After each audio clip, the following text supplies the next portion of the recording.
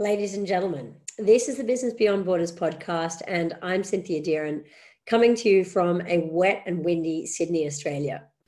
Every couple of months, we partner with exceptional companies to deliver our Expand Your Vision Masterclass, which is a one-day deep dive into creating your international strategy. If you want to create a stellar international strategy, this is a great place to start. To find out when the next masterclass is on and to book your ticket, go to internationalbusinessaccelerator.com/events or follow the link in the show notes. Now, if you're a regular listener to the show, you'll know that I usually interview founders and execs who are from companies that have already successfully gone global, sometimes in a small way and sometimes in a very big way. But today we're doing something a little bit different. I'm talking to my colleague, Selch, the international sales guru. Zach specializes in healthcare sales, and he's spent his career solving international sales challenges that CEOs can't fix. I'm going to be asking Zach for his take on the do's and don'ts of international expansion. So this episode will have plenty of practical advice and how-to tips for founders and CEOs looking to expand overseas. If that's you, keep listening. Zach, welcome to Business Beyond Borders. Thank you very much. Nice to be here, Cynthia. And it is great to have you joining us from Chicago, where it's freezing cold and snowing. Yes, it is. Yes. Even though it should be spring. So I guess my first question for you would be, what are the biggest mistakes that you see companies making as they try to go global? So first of all, I would say we choose the wrong markets, or a lot of people choose the wrong markets. And I like to say that when somebody says that the first two markets they're going into are Japan and France, I always say they're going to fail, because there's no product that those are specifically the best markets for a product, France and Japan. And typically they've chosen them because they want to go to France and Japan, right? Yeah. They choose these markets because they want to visit them, or they've read an article about them, or sometimes they hire a consultant and that consultant focuses on Japan, right? So you get into the wrong markets, and the investment of getting into a market can be so high that type of thing can be deadly. Secondly, I'd say, they hire the wrong people, right? And again, when you're looking for an international sales manager, what you're looking for is somebody who can close business in multiple markets, right? And again, very often, I like to say, imagine a board meets and they say, we have to double our manufacturing. It's urgent for our survival to double manufacturing. And somebody says, hey, I have this friend from college who's really handy and he loves making stuff with his hands. Why don't we make him our head of manufacturing, right? And that never happens. But I can tell you that I know people who are chosen as head of international sales because they worked as a waitress in Italy for 3 years during college, or, they're married to a Vietnamese person. So they say, wow, you've been to Vietnam 4 times. You be our head of international sales, right? Stuff like that. That happens. And that, I think, is the number 2 biggest mistake. I look at this like, if you want to hire somebody who's in charge of your international sales, you want somebody who has closed business in multiple markets. That's the first thing you need. Everything else is secondary, right? Thirdly, I would say, and this again, we might argue about this. A lot of times I know people in international business disagree with me on this, but I think very often we're in a hurry to adjust our product for markets. And what I like to say is, the first thing you want to do is you want to figure out which market will buy your product the way it is. Yeah, I'd agree with that. And because you take a look at it and you say, okay, if I'm selling, I'm number 2 in the United States, I guarantee you there are 25 countries that are going to buy your product the way it is today.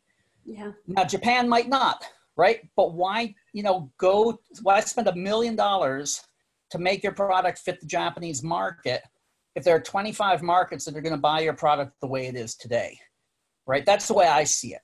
And, so those are the biggest problems, the biggest mistakes I think people make. And then they get discouraged. And then they come back and they say, oh, we can't do this. It's not going to work for us, right? And that's the way it is a lot of the time. Yeah, that really rings some bells for me. Yeah. So let's talk about then, having mentioned those mistakes, let's talk about the flip side. When you're advising companies about where to expand to, how do you tell them to go about choosing? How should they choose where they're going to go to? Well, and again, this is sort of funny because it's, and you might have the same experience. I typically say to people, okay, sure, let's not talk first about what markets to go into. Let's talk about why people buy your product. And they'll say, no, I know that, Zach. Don't talk to me about that. I'm like, no, you really have to go back to the basics, because I say, well, let's figure out why people buy your products. Is there a particular trigger that triggers them? Is there a particular problem that they solve? Is it a particular type of person who buys your product, et cetera, right? And then can we find people like that, with that problem, with that trigger in other countries? And to give you an example, so sometimes I deal mostly with healthcare products, and very often there are situations or products that countries with a growing middle class buy. Okay, because if you're poor, you're willing to take one level of healthcare. As you become more affluent, you want a better level of healthcare. But if you're really rich, maybe you're already past this and you're buying something else, right? So you could say, okay, if I can see that suddenly, 10 or 15% of the country has either entered middle class or is about to enter middle class in the past few years, and the country is above, 20 million people, that might be a sweet spot for my product, right? And then you come up with unusual, it's typically not going to be the type of thing that you thought of before because you want to go there on vacation, right? Yeah. And then I like to bunch countries together. So in my mind, it's almost the same amount of effort to manage 3 countries as 1 country. So if I'm going into Peru, I might go into Colombia and Ecuador just because they're going to be logistically easy, right? Or if I'm going into Nigeria, I'll probably go into Ghana and 1 or 2 other countries around there, just because if I'm already traveling there, if I'm already dealing with the logistics, the shipping, all of that, it becomes relatively easy. So I like to bunch countries together like that. Those are some of the things that I'll do. And then, of course, with a lot of these things, you want to check out the regulations. But again, I think regulatory is something that people exaggerate the difficulty on, because there are lots and lots of people who will do that for you for money per hour. So you could basically say, well, if I need to check them, can I legally sell in Nigeria? I think it fits the demographics. You can find somebody who for $300 will be able to come back and say yes or no, or what the document needs are typically. Maybe not always, but you usually can, right? So those are the type of things I check out to look into going into a market. And then once you've chosen where you're going to go to, what do you suggest people do as a way to test the waters? What's the smart way to go about testing whether this market is going to work? Because you could obviously go make a huge investment, set up a bunch of stuff, have an office, go in and then find out that it flops. How do we make sure that doesn't happen? So that's relatively difficult, but not, obviously not impossible. And sometimes it's as simple, well, I say simple because I don't mind getting on a plane, but sometimes it's just as simple as getting on a plane or getting somebody on a plane. And depending on who you're selling to, and who you work for. So as Americans, and I know you use them even though you're Australian, you cheat a little bit, but the American commercial office, right? They are very, very good at helping with this type of thing. So what I do, I'll contact the commercial office and I'll ask them if they can set me up meetings with a number of end users in one day. Yeah. And then I'll go and I'll talk to end users. Now, that's very cost effective. So for instance, I can hit 9 countries or 8 countries in 2 weeks and talk to 5 end users in each of them and basically just say, look, I'm not trying to sell you anything. I'd like to tell you about my product. What do you think about this? Do you see any problems with this? Would this be interesting? What type of price point would be interesting for you? That kind of thing. And that's probably the very, very best way of doing it. Now, it's not cheap, but it's a lot cheaper than making a mistake. There are people who do this professionally. I mean, you can also reach out now, and if you're not American, you don't have access to the commercial service, but I believe the Australian embassies can do this type of thing. The Canadian embassies can do this type of thing. Israel, Germany, the big countries can do this. So you can look into doing that kind of thing. You can go to trade shows and show it to people. I've gone to a lot of trade shows. Maybe about a third of the trade shows I've gone to, I haven't actually been selling. I've been doing research, right? And even to the point of going to a trade show, getting a hotel room near a trade show and asking people to come see a presentation and give you their impressions of a product. Those are the type of things you can do. And they're a lot cheaper than actually going through the process of trying to sell. The one thing I'm going to say is a lot of times people ask distributors their impression, and I'll do that, but I'll never take that as a final word, because if the distributor says to you, yes, you can sell in my market, and in the end he doesn't sell, he hasn't lost a whole hell of a lot, but he's tied himself to you. You're going to work with him. If it works, he works with you. If it doesn't work, what has he lost? And I find I love distributors. A lot of my best friends are distributors, but I never trust them as the sole source of information on a market. So let's talk about that for a moment. When you have a client and they're thinking about different ways of getting to a market, different channels, and right. They say, hey, Zach, we've decided we'd like to get a distributor, and you have to advise them on what they should be looking for and what kind of questions they should be asking that distributor to work out who to work with. What do you say? Right. I love that question, because that's again, I didn't want to go into too many mistakes people make, but that's another mistake people make, is they choose the wrong distributor. Why?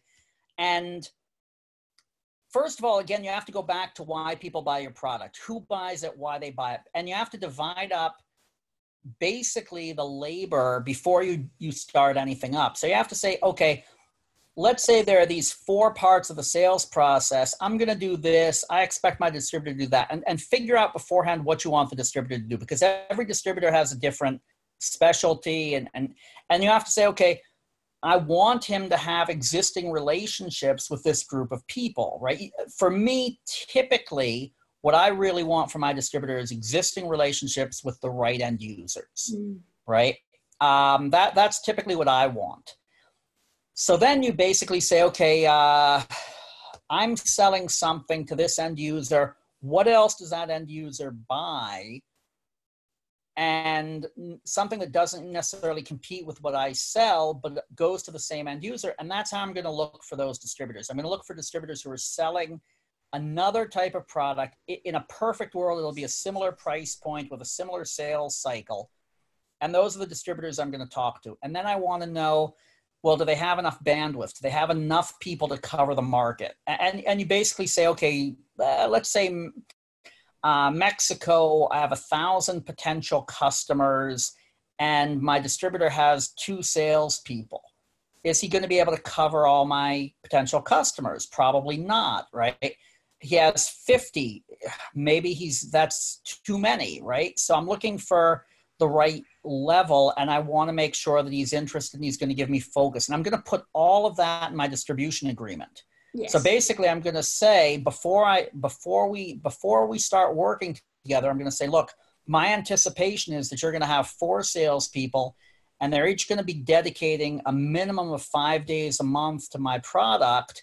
and this is what I expect from them. Is that acceptable? And then we can work together, right? I don't want to leave anything to chance. And these are the type of things I'm going to be looking for depending on the market, you know, the right level of coverage, the right level of competency, and what I expect from them. Now, you could say, no, my product, what's really important is they have to have a very specific technical competency to do installation and service. Maybe that's the most important thing to you. But you have to think about that beforehand when you're looking for your distributors.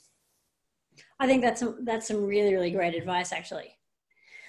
Well, thank you. I want to shift gears a little bit now and ask you about your experience of sales processes in different countries. Okay, so what are some of the differences that we see, you know, in the way that things get sold country to country?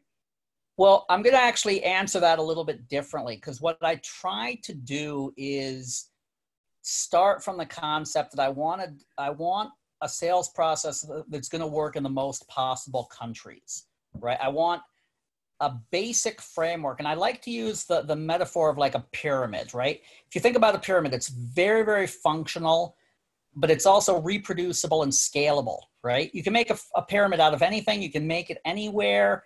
It'll stand up to time, right? It's robust. So what I want is to say, okay, what's the minimum framework of the sales process that I can reproduce everywhere? And then what do I have to change? So for instance, let's say that you know the basics of a sales process are that you have to identify your customer. You have to form trust with your customer, a rapport or trust. You have to give the information to the customer that they need to make a decision, and then you have to deal with the after sale, the payment, the shipping, etc. Right? So if you're taking a look at those frameworks, well, in every market, maybe finding the customer is going to be different, but it's going to follow a similar structure. You're going to, are you the distributor salespeople going to be looking for the customer? Are you going to be using external intelligence sources to find the customer? Are you going to be is the customer going to find you because you use marketing and advertising and the web, those type of things, right? Building rapport. Well, what I typically say is if your distributor has a good relationship with your end user, you're borrowing your distributor's trust, right? So you as a manufacturer don't need the trust as long as you have a good reputation. Doing the presentations, well, can you build a presentation that's going to work in 90% of the markets you work? Probably you can, and then you can tweak it. You can dub it. You can train your distributors to change the language, right? You can maybe you have to change the slides so that your pictures look more international as opposed to just using people who look American.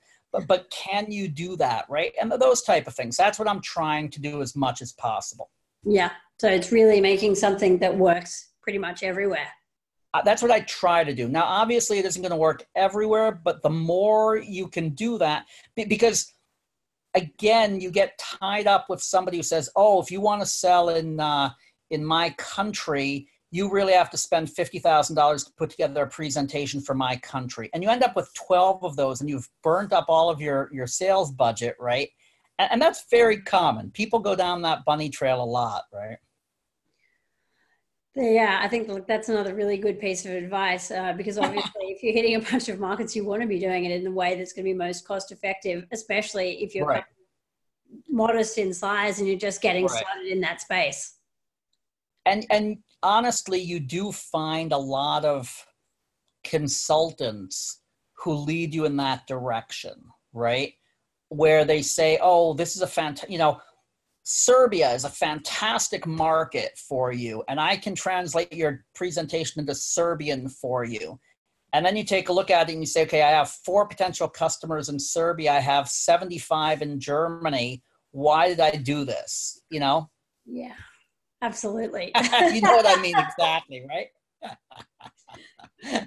Just staying on this topic of how we sell, I noticed that you say on your LinkedIn profile, growing international sales is frequently about channels. Right. Talk about that. Well, it's very expensive to sell directly. And if you're, sometimes I draw the line at 100 or 200 or $1 million in revenue. if you're less than that, it's going to be almost impossible to sell directly internationally. Yeah. So you want to work with channels, and being able to build up the proper channel organization, really just, that's how, you want boots on the ground, right? You can't, and it really depends on what you sell, but you can't just show up someplace and say, hey, buy my, $100,000 product. I'll be back in a year and we'll talk again later, right?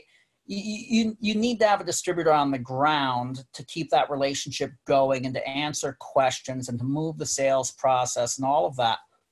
And without a distributor, you can't really do that. So I believe most small to medium-sized manufacturers or companies, the best way for them to approach an international growth strategy is through channels.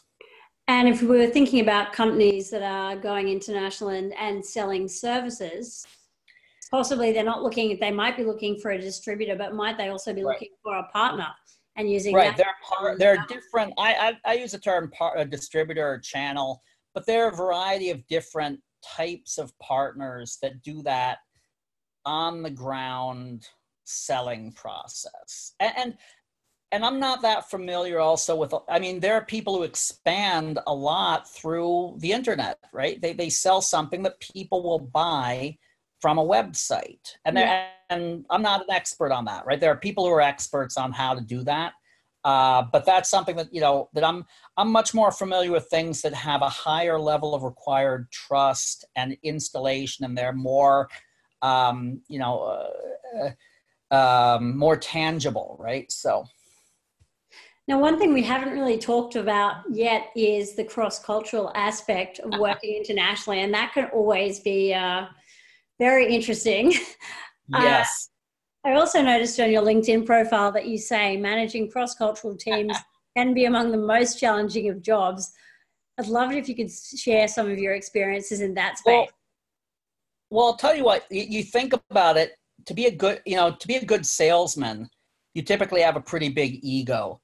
And it's difficult to manage good salespeople in general. Now you throw into that the cultural aspect, and you put together a team of 12 people from different parts of the world, and you try to get them to cooperate and play nice together. It can be very, very difficult. And I think the best example, I had two guys on my last teams who were good producers, and one of them was Australian, and very, very Australian. And the other one was Egyptian and very, very Egyptian. And they hated each other. On the one hand, they talked about liking each other and they were friendly, but they hated each other with a passion over cultural issues, not over history or anything like that. But I'll give you an example.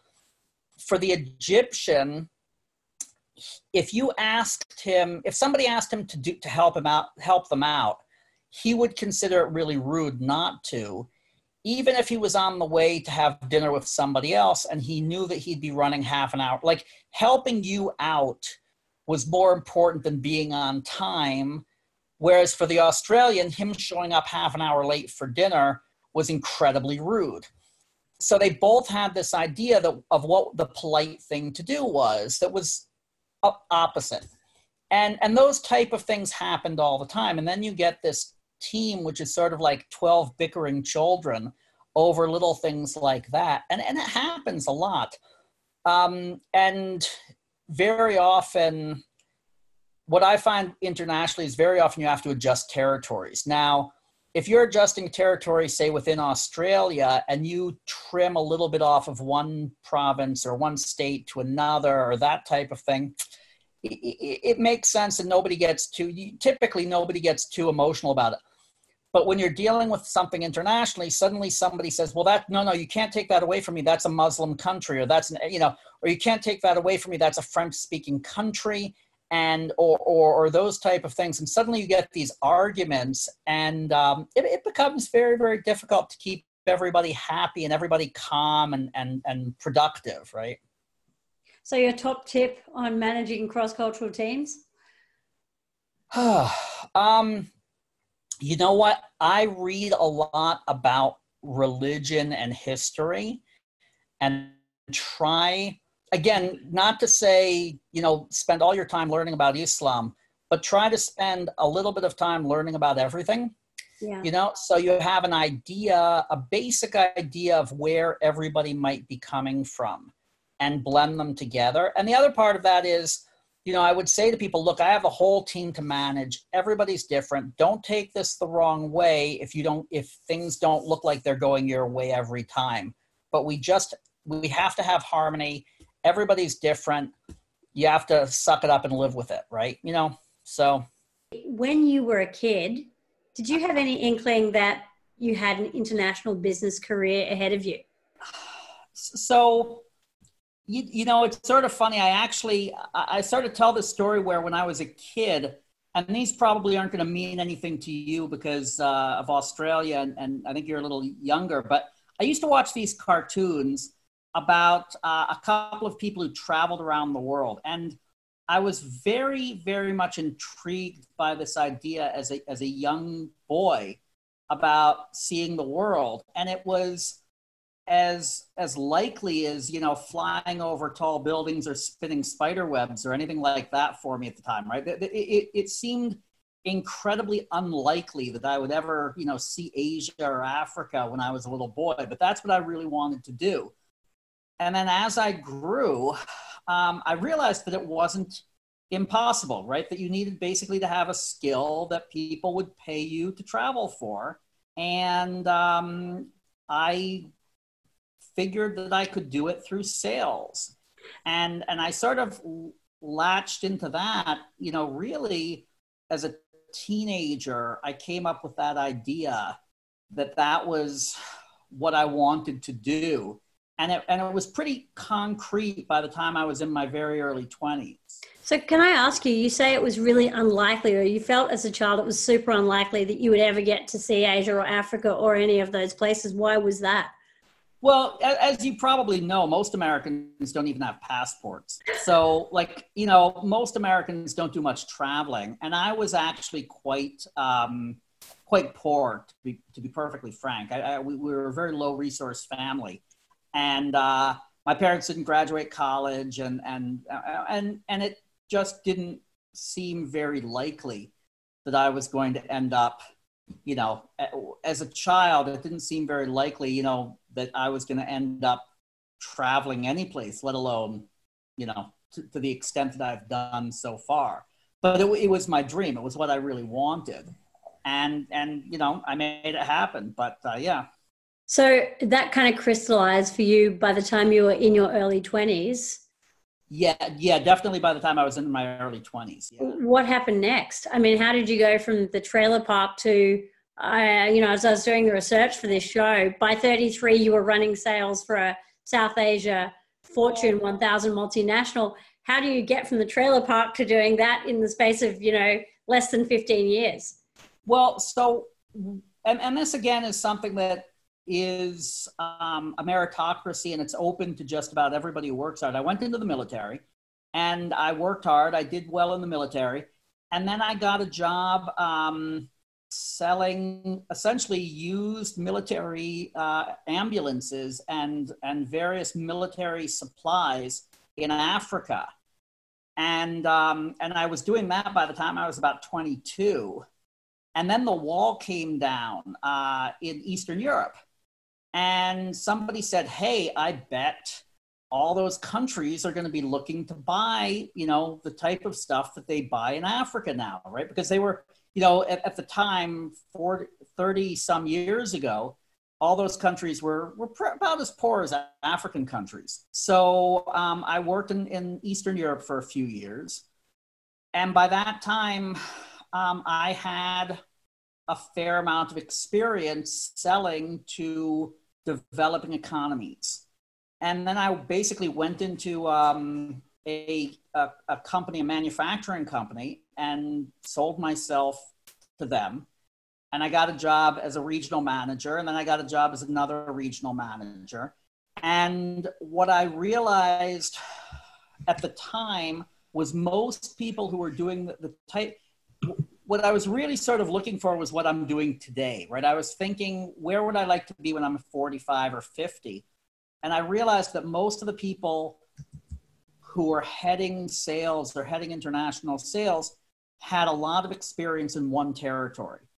And I thought, you know what, it would be really helpful if I had experience in multiple territories. So I took several horizontal moves, which most people don't like to do, but I didn't have a family and I could afford to. And when you do that, you're losing your connections, you're losing your experience. You typically take a dip in revenue. But it was a very worthwhile investment for me. So I did that a few times. I went to school in parallel while I was working, which was very difficult. And I also did what we call community college, which are sort of like these, they're not degree universities, and they typically teach the type of things that that secretaries or tradespeople know better. So I took courses in shipping, and I took courses in document management and letters of credit and stuff like that, which a lot of sales managers need to know but don't know, because they don't teach them in university, and you don't typically pick them up, right? So I did a lot of that kind of study during my 20s. And then I got a job for a multinational, and that actually also was a little bit of luck, because I got a job as an account manager in Scandinavia for a multinational. And my first day of the job, I went in and my boss said to me, I have a problem I'm going to ask you if you can help me solve. They put South Asia under my responsibility, and it's a total screw up, and I need to put it under somebody. Do you mind, instead of taking the job I hired you for, do you mind, instead of being an account manager in Scandinavia, which was considered sort of an easy job, do you mind taking this job that nobody else has succeeded in? And he said to me, he goes, if you don't succeed, I promise you I'll give you the other job back in a year. And I thought, okay, on the one hand, I could be one of, 200 account managers. On the other hand, I could be one of 20 directors. What's better? And it was a worthwhile gamble, and it worked out really well. And that was really the job that gave me my first chance to have a big market and a team and a lot of resources, and to really put in place a lot of the stuff that I had learned over the years. And that really was a turning point for me. And that worked out really great. And which country was that in? I was in India, but I was responsible for India, Bangladesh, Nepal, and Sri Lanka. And was what you were doing then pretty much the same as what you do now? Yeah, it was building up a team and putting in place systems and figuring out how to grow sales. Mm-hmm. And I actually learned, and also, like, you got to keep in mind, Indians are some of the toughest negotiators and buyers in the world. So working in India is really, really a great school. Every day was tough. Every day was tough working with people. And, but it was an opportunity. I had a very dysfunctional system in place, and I had to figure out how to fix it. And it really was a great opportunity to go through. It really taught me a lot of what I've been doing since then for the past 15 years, where I went in and I said, okay, are we prospecting correctly? No, I don't think we are. Well, what should we be doing? Okay, how can we fix this? Are we doing our initial presentations correctly? No, I don't think we are. How can we fix this? Are we doing this correctly? No. Or should we be changing people? Should we be moving people around within the team? All of this. And it was a fantastic opportunity. And I just learned a huge amount. And it was very successful. I was able to grow our sales by almost 3,000% over a couple of years. And I was able to bring in the single biggest purchase order ever in my company's history. And it wasn't through fantastic salesmanship. It was just sort of through going through and figuring out what we were doing wrong and how I could improve it, and putting in place new systems. And being able to do that's been very, very helpful for me for the rest of my life. So that's a great segue to my next question. We were talking earlier about what you do. And you said to me, I'm kind of like the anti-CEO. And I said, oh, well, what is that? So I thought I might get you to explain for our listeners what the anti-CEO does. Well, I think I am very focused on what I do. I'm a sales manager or a sales leader, I'd like to say. And I probably, if you took me and put me in front of a company where I had to deal with all the different parts of that, I wouldn't know how to do that. And I'm not a founder. I'm not an inventor. I'm not even really what I'd call a marketer, because I think part of marketing is developing the right products, right? What I really know how to do is take a product and figure out how to sell it and where to sell it and what systems to use. And I'm not necessarily the type of person who everybody in the company is going to say, wow, I just, love being behind Zach. Zach puts a spirit in the company. That's not me. Typically the people who work for me in my teams who are salespeople learn a lot from me. The really good ones typically end up really liking me and making money and enjoying that. But some people don't like working with me or for me. I can be a little rough, and I wouldn't sell myself as the person who really, gets the whole corporation to band together to achieve things. And I'm certainly not the person who's going to invent anything. And I'm not, my whole life, I haven't really taken the type of risks that founders take where they mortgage their house and they come up with an idea and they stand behind that idea and all that. That isn't me. But what I do know how to do is typically fix these things. And very often I love CEOs. I have a lot of friends who are CEOs. I've worked well with CEOs, but they very, very seldomly know how to do what I do. And typically I come into the picture after they've been screwing things up for 5 to 10 years. And, they say, oh my God, can we really, maybe our product can't be sold internationally. We've tried, we've put 5 really good people on this and none of them been able to sell. Maybe it's impossible to do. And I'm sort of the last choice because I very often they think I'm the unlikely choice, because very often they're looking for somebody who comes, from their product field or knows their product, or they want somebody they know. I think, and this may fit or not your experience, but very often I find CEOs are hiring people that they know, who they believe have some type of international experience, but they're very seldomly, CEOs in my experience, either they're good engineers or they're good finance people, but they're not necessarily salespeople, and they're certainly very, very seldomly international salespeople. And I come in and fix, they come and say, well, if we, the only way that we can really build up the value of the company is by building up international sales. And we've tried and we can't figure out how to do it. And I fix it, right? So I'm usually that's what I end up doing. And that's sort of why I'm at the opposite end of the spectrum from the CEOs. But again, if I had to keep all the different departments happy and the manufacturing running and the shipping, all those things, I couldn't do that, right? So and I can't invent anything. So we all have our strengths, and I like to stick to my strength. So with that in mind, what are the biggest mistakes that you see companies making as they try to go global? Well, I'd say it all comes down to thinking it through an intent. First of all, and we had a discussion about this a while back, I think very often they choose the wrong markets to go into for the wrong reasons.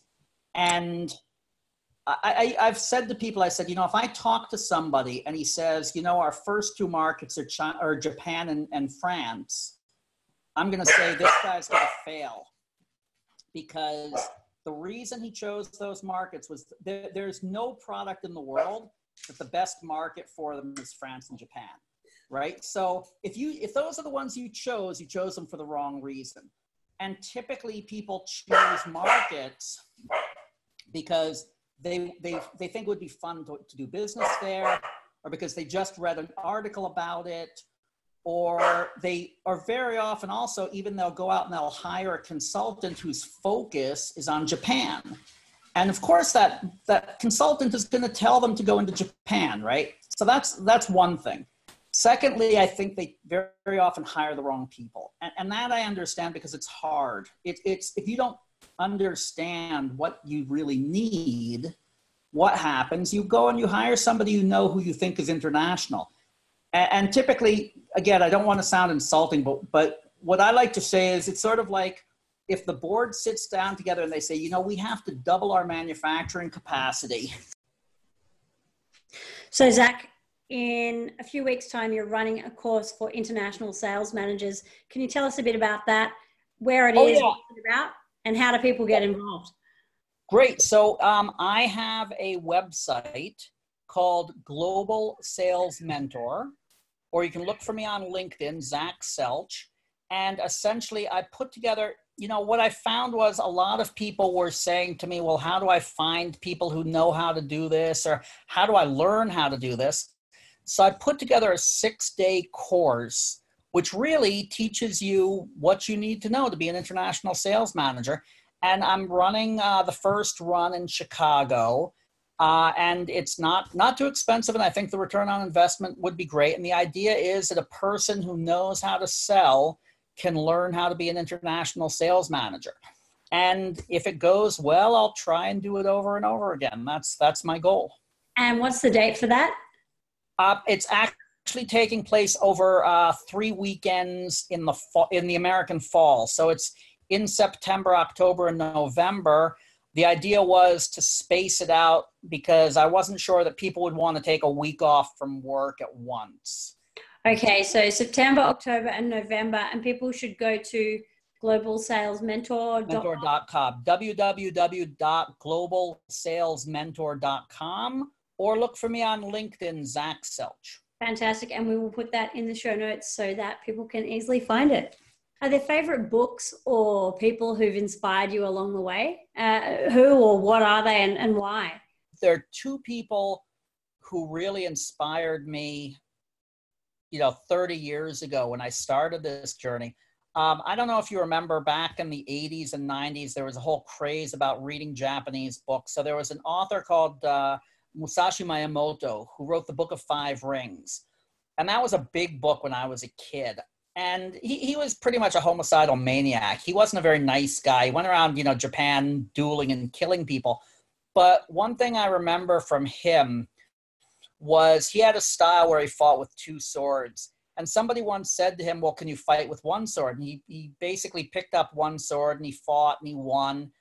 And then he picked up an oar from a boat and he fought 3 duels with an oar. And the point was, he said, if you know fundamentally what you're doing, your tools don't matter. And I look at that like a lot of people say, well, I'm a ventilator salesman or I'm an IT salesman. And I like to think of it as, well, if you really, really understand how to sell, it isn't about being a ventilator salesman or a computer salesman or a copier salesman. It's about being able to put together a process which you can move into other things.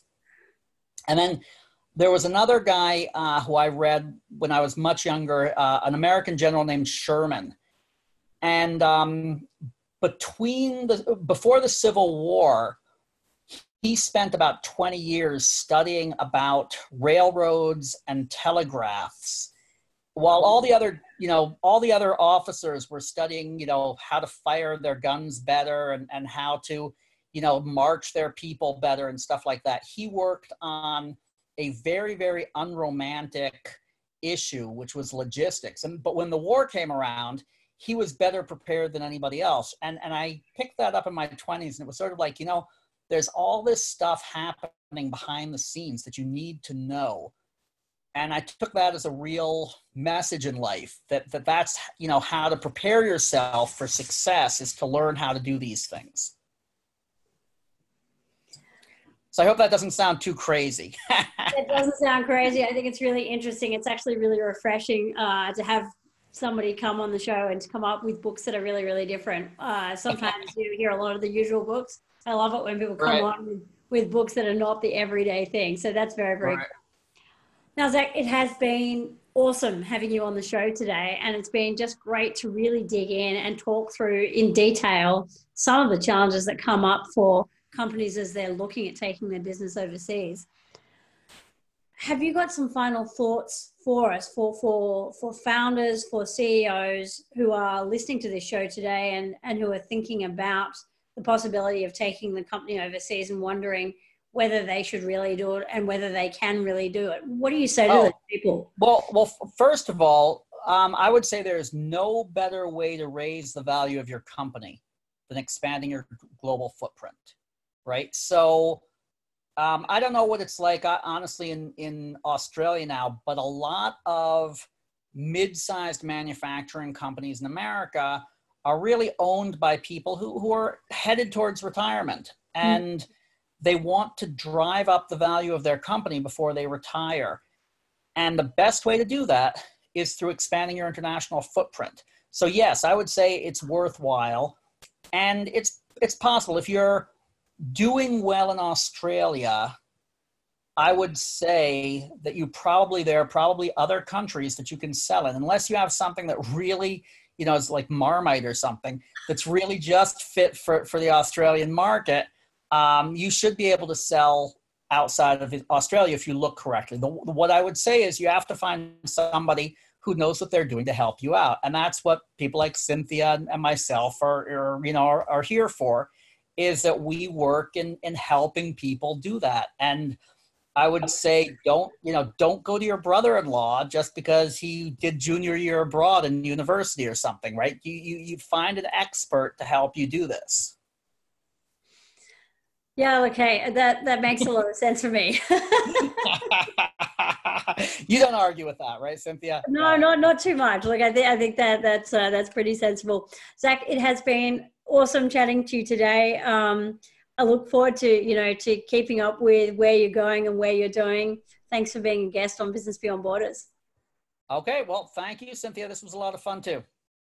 If you've enjoyed today's episode, remember to subscribe to the podcast on iTunes, SoundCloud, or Stitcher. And if you're aspiring to take on the world by storm with your business and you need a little bit of help, check out internationalbusinessaccelerator.com.